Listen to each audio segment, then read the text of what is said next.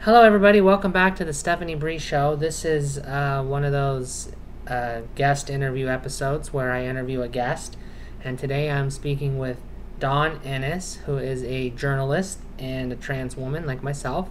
And we're just going to be, shooting the breeze. So thank you for being on the show. I'm so happy to be joining you. This is exciting. Yay, I've been trying to get you on the show for ages. I know. I'm a busy lady, can I tell you? I work 6 part-time jobs, and over the summer is the one job I don't work, which is my teaching at University of Hartford. So when I'm not teaching, that means I have to work even harder to earn a living to keep supporting my 3 kids. So I'm a busy girl. Alrighty.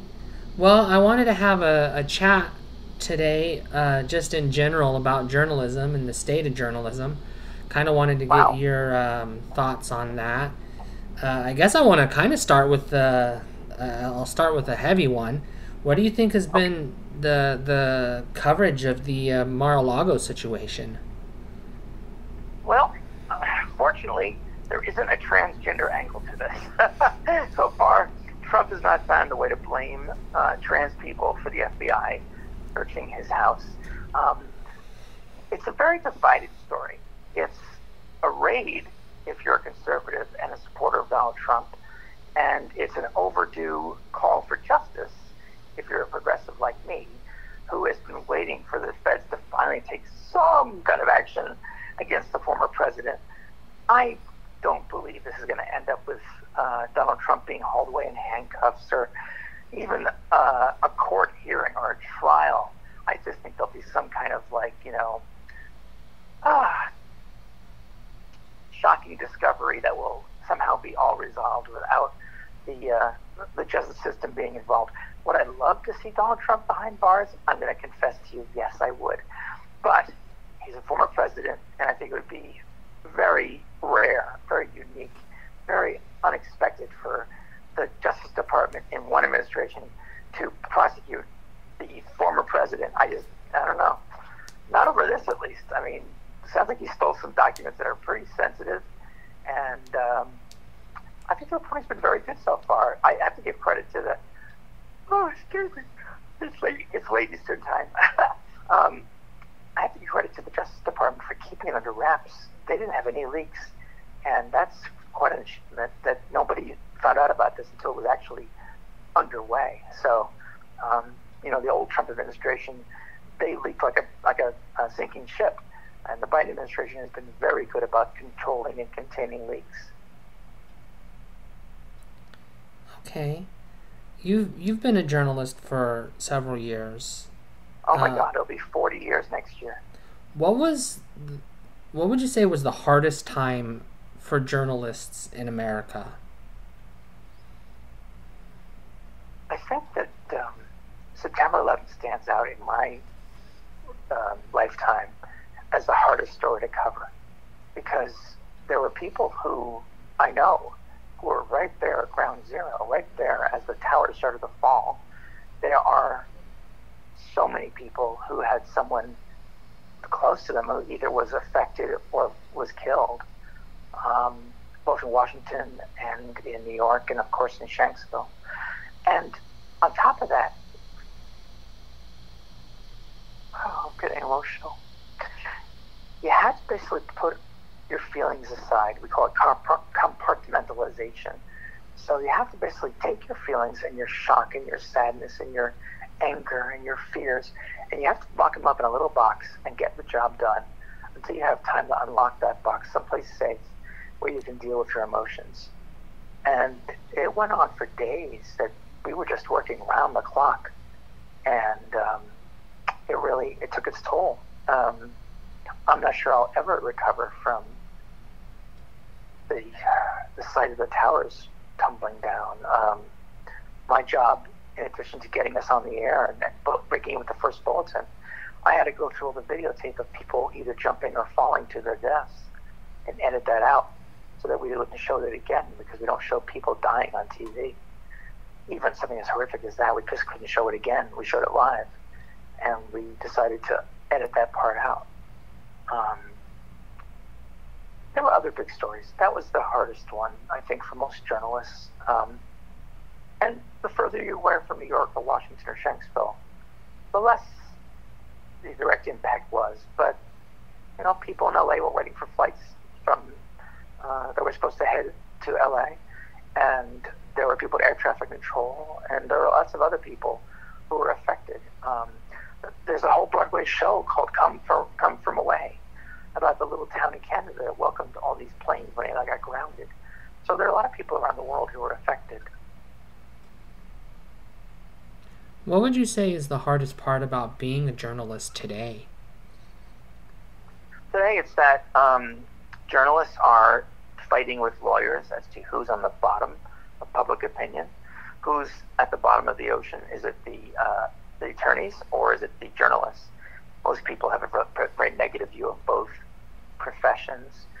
I'd say that journalists are not seen as unbiased. They're seen as very biased, and they're seen as having opinionated coverage. Now, I don't deny having an opinion. I don't deny I have bias. I am a biased woman. I have opinions and biases. The trick is, can you do your job and not let those biases influence your reporting? That's the true tell of a good journalist. A good journalist is able to hate the New York Yankees as much as I could possibly hate anything, and still report on the New York Yankees when they do something that people want to read about. I don't like Donald Trump, but that doesn't mean I can't report on him fairly. Not every story I write about Donald Trump makes him out to be, the idiot I think he is. But I have to be able to put that aside. And I think that's the struggle, is some journalists are either swept up in opinionated journalism, or that they're accused of such. And I think for the most part, most journalists are able to separate their opinions from the work that we do. Now, I get that a lot because I cover LGBTQ issues for the most part, not exclusively, but for the most part. So there are people who won't believe anything I write because they think, well, I'm biased because I'm, transgender, I'm queer. Well, that's not true. I can write about LGBTQ issues, about showing my bias. However, I don't see LGBTQ rights or transgender rights as a political issue. A lot of people do. I see it as civil rights. I see that as a matter of equality. And just as I would not be able to report on racists or prejudiced people without taking the stand that racism is wrong, prejudice is wrong, I take the same stance with LGBTQ issues. I believe that oppression of LGBTQ people is wrong. So while I can report on it without bias, I presume that my readers know that it's wrong to be biased and it's wrong to be prejudiced, including against LGBTQ people. That's the challenge these days. Do you believe that in certain circles, journalists have an obligation or a responsibility to be advocates? For example, when it comes to things like climate change, where if we don't do something, we're all going to die? Well, we're all residents of this little blue ball, right? Spinning this little speck. I think that climate change is the most underappreciated, most challenging issue we have to fight with today. And we are still effing it up. We're still effing it up. And thank God for the Congress finally doing something about it, but I still wonder if it's too late. I think that there's two streams here. One is advocacy journalism. So not exclusively, but for the most part, I write in advocacy journalism for civil rights, for climate change, for progressive issues. But at the same time, I also write in mainstream news, right? So I write in mainstream news about climate change, and I do not and will not allow anyone's point of view to be either unrepresented or to be dominant. So in the mainstream news, I think we do owe it to the people who don't believe in climate change, and to give them not a platform, but to expose their views. Because if we do believe that climate change is destroying our planet, then we have to expose the people who say it's not. and then let the readers decide for themselves if these people are full of, you know what, bull hockey, okay? Because there's so much money invested in fossil fuels, in old energy, coal, things that will continue to hurt our planet. And because we're facing billions of dollars and people whose entire livelihoods, their family history is tied up in fossil fuels and coal and other climate destroying energy, that is an obstacle that I'm not sure we're ever going to be able to overcome because there's so much money involved. What would you say is the best part of journalism today? Well, it's overused, but I love breaking news. I wish that the TV news people would stop calling everything breaking news. I mean, breaking news used to be reserved as something really unusual and special. I mean, it just happened. Now it's like, it happened today, so it's breaking news at 7 o'clock. It's just really sad. CNN's new boss, a friend of mine, has ruled that they should stop calling things breaking news as it really is breaking. In addition to the thrill of being part of telling a story, especially when it's something that we know, that we haven't been able to tell the public yet, that's really exciting to be able to be part of that. I think that the most important and exciting at the same time part of journalism is opening someone's eyes to something they didn't know before. When someone tells me that they didn't know about either someone or something and they learned about it through my writing, I can think of no higher compliment than that. I really enjoy being able to expose, reveal, pull back the curtain, share the stories of people and places and events. I was the first one from ABC News in Sandy Hook, the massacre that was, oh my goodness, a decade ago this December. I was the first one at a TV station in New York to have the words to write that plane had smashed into the World Trade Center, and we broke into network programming with that. I've interviewed presidents, Nobel Peace Prize winners, average folks, heroes. I've been very fortunate in my career, 40 years next year, to really have witnessed history. And they say news reporting is the first draft of history. So that's probably the most exciting part for me, is writing that first draft. Almost forgot. I had the byline on the story of the century. Supreme Court declares marriage to be equal. I mean, what's bigger than that we have equal rights to get married? That was quite an honor. I was at the Advocate magazine, 2015, July 26, 2015. And that was just huge. And we were celebrating. And it was a momentous, big story that I wonder now in our current conservative court, I wonder if that's going to be undone. I really do worry about that. How do you describe to people what journalism should represent and what the goal of journalism is? Journalism is not dog bites man. Journalism is man bites dog. This is something a professor impressed upon me many years ago when I went to school. Journalism is about the unusual, the unexpected, about things that we didn't know were happening, letting us know what's happening. If everyday's news was, well, as expected, here's what happened, and we expected this to happen, and the sun rose and the sun set, well, yeah, that's pretty much every day. We expect that. News is something surprising, something sad, something exciting, something thrilling. I just watched a TV report just a minute ago. I was watching with my youngest son. Sorry. She came out as trans.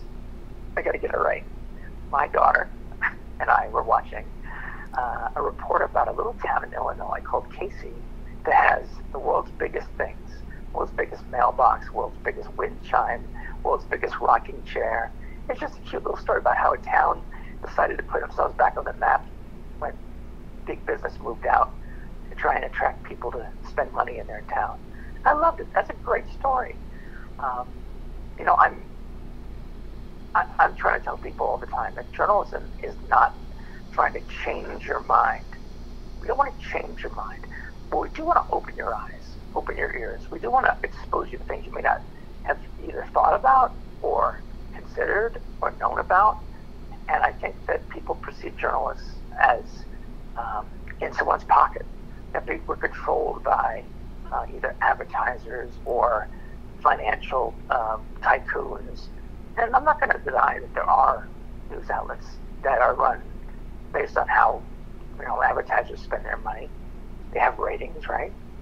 I'm not going to lie that there aren't news outlets that have a philosophy that is based on some big business person's point of view.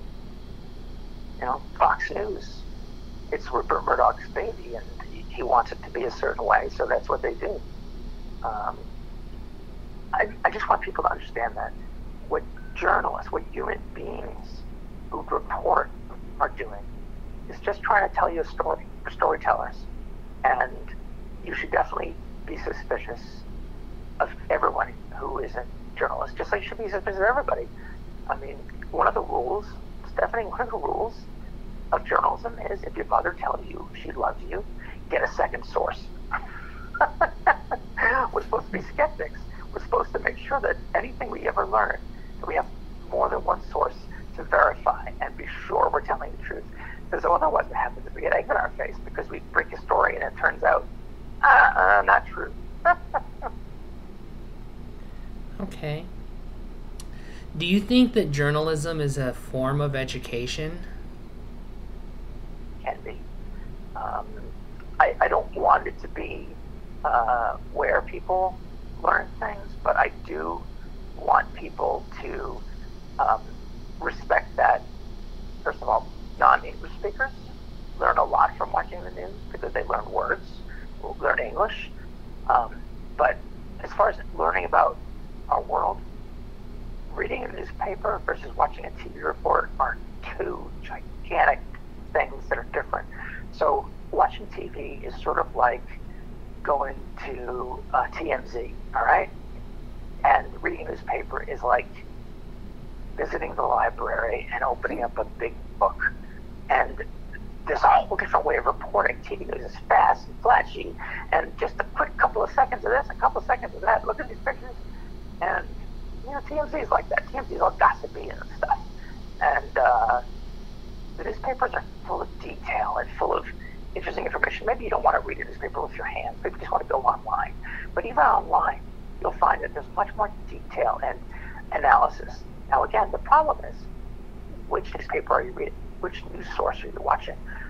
If you want the most unbiased news coverage, may I heartily recommend public broadcasting, like the NewsHour, the BBC, which, I'll be honest, has not been very good to trans people, so I say that with a caveat.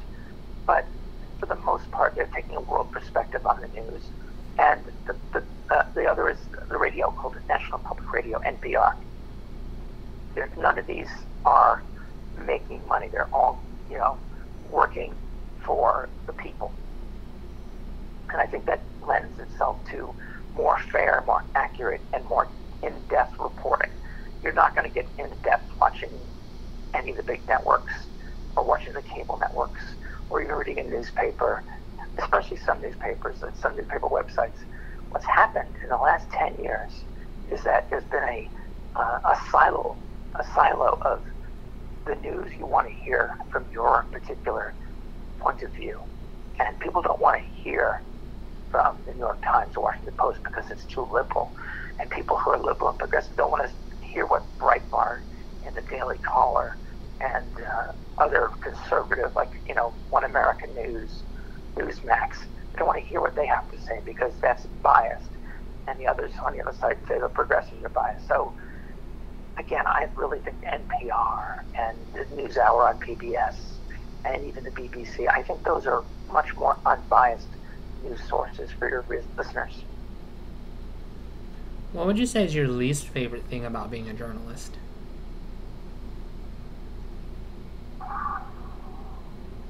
when I was working at the major networks, I hated having to cut down my stories so they could be shorter.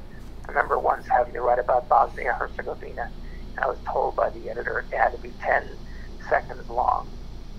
I said, I can't say Bosnia-Herzegovina in less than 10 seconds. That's a joke, of course, but it's ridiculous. It's ridiculous that you have to write a story 10 seconds long. How am I informing anybody about anything that's thousands of miles away in 10 seconds? I also hated writing about the Kardashians and other celebrity gossip stuff. Just, who cares? But I don't miss that. I don't have to do it anymore unless I want to. I also miss the six-figure salary that came with writing about Kardashians. But, oh well. What's your view on the current state of newspapers in the United States, and do you think there's anything they can do to turn things around? I think more and more newspapers are either shutting down or limiting their publication to, say, weekly or bi-weekly. Some are going completely online. Some are stopping publication altogether as far as actual newspapers. And there are a lot of people who still like reading the newspaper with their hands. I'm one of them. But I'll tell you, I can't remember the last time I bought a newspaper. I really can't. What I remember is buying a newspaper for big events like Biden beats Trump. I feel that, like a lot of things that happen in time, we still have record players, but we don't have record players with a big horn on it, right? And we still have cars, but we don't have cars that we crank to start. Newspapers are going to have to evolve, and it may not be that they continue to be in print. It may be they have to go electronic. I think that's one way of trying to keep it alive. But how do you monetize that? I mean, paywalls? That sucks. I hate paywalls. Every time I see a story I want to read, I got to click on a paywall. I'm like, oh, I hate that. And I decided I just want to read it rather than pay. I think the other problem is that to survive, some newspapers are selling themselves to unworthy buyers of an agenda who hope to turn a newspaper from an unbiased source into a left or right-leaning publication, and that makes me sad. When you were talking about compartmentalizing and keeping your opinions out of the news, how much of that would you say goes back to emotions? Are you allowed to get emotional in a news story? Oh, absolutely. We try not to make ourselves part of the story, okay? But when it's something like September 11th, I think that if you're in danger, if you might lose your life, that is certainly a valid perspective. I had one reporter I worked with in the days after 9/11 who told his viewers, I know you may, and this is funny in considering where we've been the last 2 years, I know it seems scary that I'm wearing a mask, but I don't believe that the air here is safe. So I'm going to wear this mask on TV, and I'm sorry if that scared you. Because the government, it was then the Bush administration, the second Bush administration, and former Governor Whitman from New Jersey, she became the EPA director, and she went on TV to say the air at Ground Zero is safe. I think we've learned all these years later, it wasn't safe. It wasn't safe, and that reporter was smart to wear his mask and show that as part of his story. As far as emotion goes, I think showing other people's emotions is where I draw the line. For the most part, we should not be injecting our own emotions on covering a story, but we're also only human. So if you're reporting and you are emotionally compromised, I don't think it's wrong to show that if it's the truth. But, I don't want a reporter also, there's a movie called Broadcast News in which a neophyte in the TV reporting business cries on camera when he's interviewing a rape victim. and it's obviously staged. And I just spoiled it for the rest of your listeners who haven't seen the movie, but when that comes out, it destroys someone's perception of him, because it obviously was staged. So it's not right for us to trot out our emotions, but if they appear naturally, if they appear, I don't know what the word is, but just if it's something that comes about because it comes about, well, I guess you don't have to hide it. But our focus is not us. It never should. We shouldn't be this story. What do you think the future of journalism looks like in the United States? You know who Max Headroom is? Back in the 90s, I think it was, or maybe 80s, there was an actor who played a synthetic TV person who was both cameraman and reporter, and he was like this character in digitized form. It was very interesting. I think that we'll probably see the extinction of newspapers and magazines. I think we'll see greater use of tablets and phones, and we'll also I think, become much more interactive. Right now, a lot of us have TV sets in our homes, and we have a computer somewhere else in the house. And I think the merging of the TV and the computer is going to be within our next decade, if not less than a decade, where the computer and the TV will all be one thing. And they'll hang on a wall, and we'll just, talk to it through our watches or our phones or something. And I think that we'll be getting news from fewer sources. I really do think that having ABC, NBC, CBS, PBS, Fox, CNN, MSNBC, I just don't think all of them are going to last. I think sooner or later, somebody's going to say, okay, that's enough. We gave up. We can't do this. It doesn't make any sense. Because they used to do it for the common good, and now they do it for money. There's only so much money. What would you say has been your favorite news story or favorite type of news story to work on?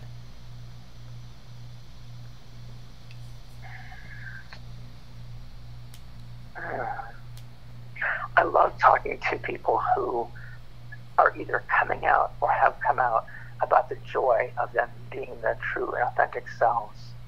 I interviewed Leo Baker, who is a famous skateboarder who has a documentary that's on Netflix right now called Stay on Board, and he was such a joy to talk to. I interviewed all but one of the stars of Star Trek Discovery who are LGBTQ, and talking to them was such a joy, especially finding out that one of my favorite actresses, she plays Tilly on Star Trek Discovery. And what's really interesting is that Mary Wiseman is herself queer. And I didn't know that, and apparently nobody else did until she came out during my interview, and she's queer, which is great. Those are my favorite stories. I also love talking to kids. I love talking to kids because I think kids are, they're so innocent, and they tell you straight out what they're feeling and they're thinking. And if you're a good reporter, you can get a good interview with kids. Some people are really sucky at talking to kids because they're looking for sound bites instead of reality. And reality is kids don't talk in sound bites. What advice would you have for a young journalist who's just getting started?